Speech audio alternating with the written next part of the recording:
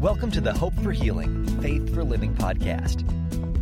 This podcast is designed to help you grow in faith and walk in the promises of God's Word. Now, let's join today's episode with our host, Tim Dumas.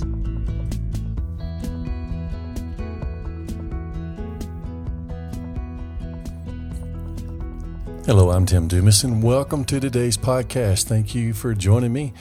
We're going to talk about faith again today. I know we've been talking about faith for the last several episodes, but faith, you cannot talk about faith too much. Faith is that important. Remember in Ephesians 2:8, it's by grace you have been saved through faith. And without faith, it is impossible to please God. Hebrews 11:6. So today I want to talk about what causes our faith to waver. We know we are called to live a life of faith and be strong in faith. And like I said, it's through faith that we access the grace of salvation that God offers us. But what about when faith wavers? What causes our faith to waver? And how do we not waver and stand strong? Well, let's begin by looking at James chapter 1, verse 5. And it says, "But if any of you lacks wisdom, let him ask of God, who gives generously, or who gives liberally, and without reproach, and it will be given to him. But let him ask in faith, without doubting. For he who doubts is like a wave of the sea, driven by the wind and tossed. For that man shouldn't think that he will receive anything from the Lord. He is a double-minded man, unstable in all his ways." So do you see here how the scripture talks about doubting in the sense of going back and forth? It's like a wave of a sea going back and forth. A double-minded man. So this is what it's referring to when it's talking about doubting. So we are asked to, or commanded to, stay in faith without doubting. And I want you to see that doubting here is used as a verb. It's something that you do. Now, I want to show you actually from Scripture what doubt looks like, what doubting looks like, and how it is actually an enemy to faith. So doubting comes from the Greek word, the word we use as doubting comes from the Greek word, and I'll spell it for you, D-I-A-K-R-I-N-O. And it's the same word used in this verse, Matthew 6:3. I'm going to read it and you see if you can tell which word is the same word that is translated as doubting. It says, "In the morning it will be foul weather today, for the sky is red and threatening. Hypocrites, you know how to discern the appearance of the sky, but you can't discern the signs of the times."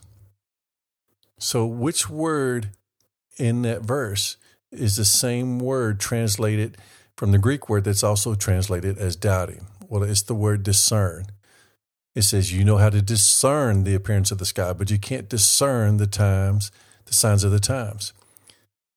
Doubting, the original Greek word, it means a judgment. To discern, a judgment is taking things into consideration and making a judgment. So what doubting is in a biblical sense is taking into consideration two things instead of focusing on one. It's taking into consideration God's word and something else that doesn't line up with God's word. That's what doubting is. It's giving weight to something other than what God had said. And so you're going back and forth on what you're focused on, what you're considering, and that's what a double-minded man is. And the Bible says that man should not think he should receive anything from God. See, we are to focus not on this, then that, then this, then that, or the circumstances, then God's word, the circumstances, then God's word. No, we are to focus on God's word. We are to focus on God's word. You know, we can and should be aware of the circumstances, but that's not what we look to. That's not our focus. Let's look at an example from Abraham. Romans chapter 4, beginning with verse 19. It says, "Without being weakened in faith, he didn't consider his own body, already having been worn out, he being about 100 years old, and the deadness of his Sarah's womb. Yet looking to the promise of God, he didn't waver through unbelief, but grew strong in faith, giving glory to God and being fully assured that what he had promised he was also able to perform." Abraham did not consider the condition of his body or the condition of his wife's body. They were both in the natural too old to have children. He was aware of that, but he didn't focus on it. The scripture says he didn't consider it. He didn't consider the condition of his body or the condition of his wife's body. He didn't consider it, but what he did was he looked. He looked to the promise of God. We could say the word of God. He didn't consider something else. He only looked to what the word of God said. So he didn't go back and forth. He wasn't double-minded. He was singly focused on the word of God. Now, the circumstances, if he'd have looked at that, he could have thought, how can I have a child? Look at my age. Look at my wife's age. But he did not think that because he did not consider that. He only looked at the promise of God. So if you want to keep from wavering, if you want to keep from doubting, stop allowing yourself to consider things that are not in line with the Word of God. Keep your focus solely on what the Word of God says and the fact that God is well able to do what He has promised. Stay focused on that only. Only. Now, you can be aware of the circumstances, but that's not what you take in consideration. If you want to be strong in faith, you do not take in consideration the circumstances. You only focus on and consider what God has said. And in doing so, you're actually staying focused on Jesus, the author and finisher of our faith.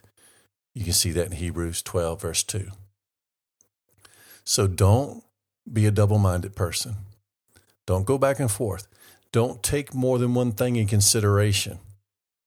Don't look at the circumstances and God's word and then make a judgment or try to discern between them. Don't do that. That's unbiblical. And if we want to walk in faith, and that should be our goal, if we want to walk in faith, then we have to walk in the word. Faith comes by hearing and hearing by the word of God, Romans 10:19. 10:17. Be a focused person, single-minded, single-hearted. Everything is about Jesus. Everything's about Jesus. And your faith will grow. Amen. Let's continue to believe God for His grace, His wisdom to help us grow. That's His will for us. So let's believe His help for it. You can be strong in faith.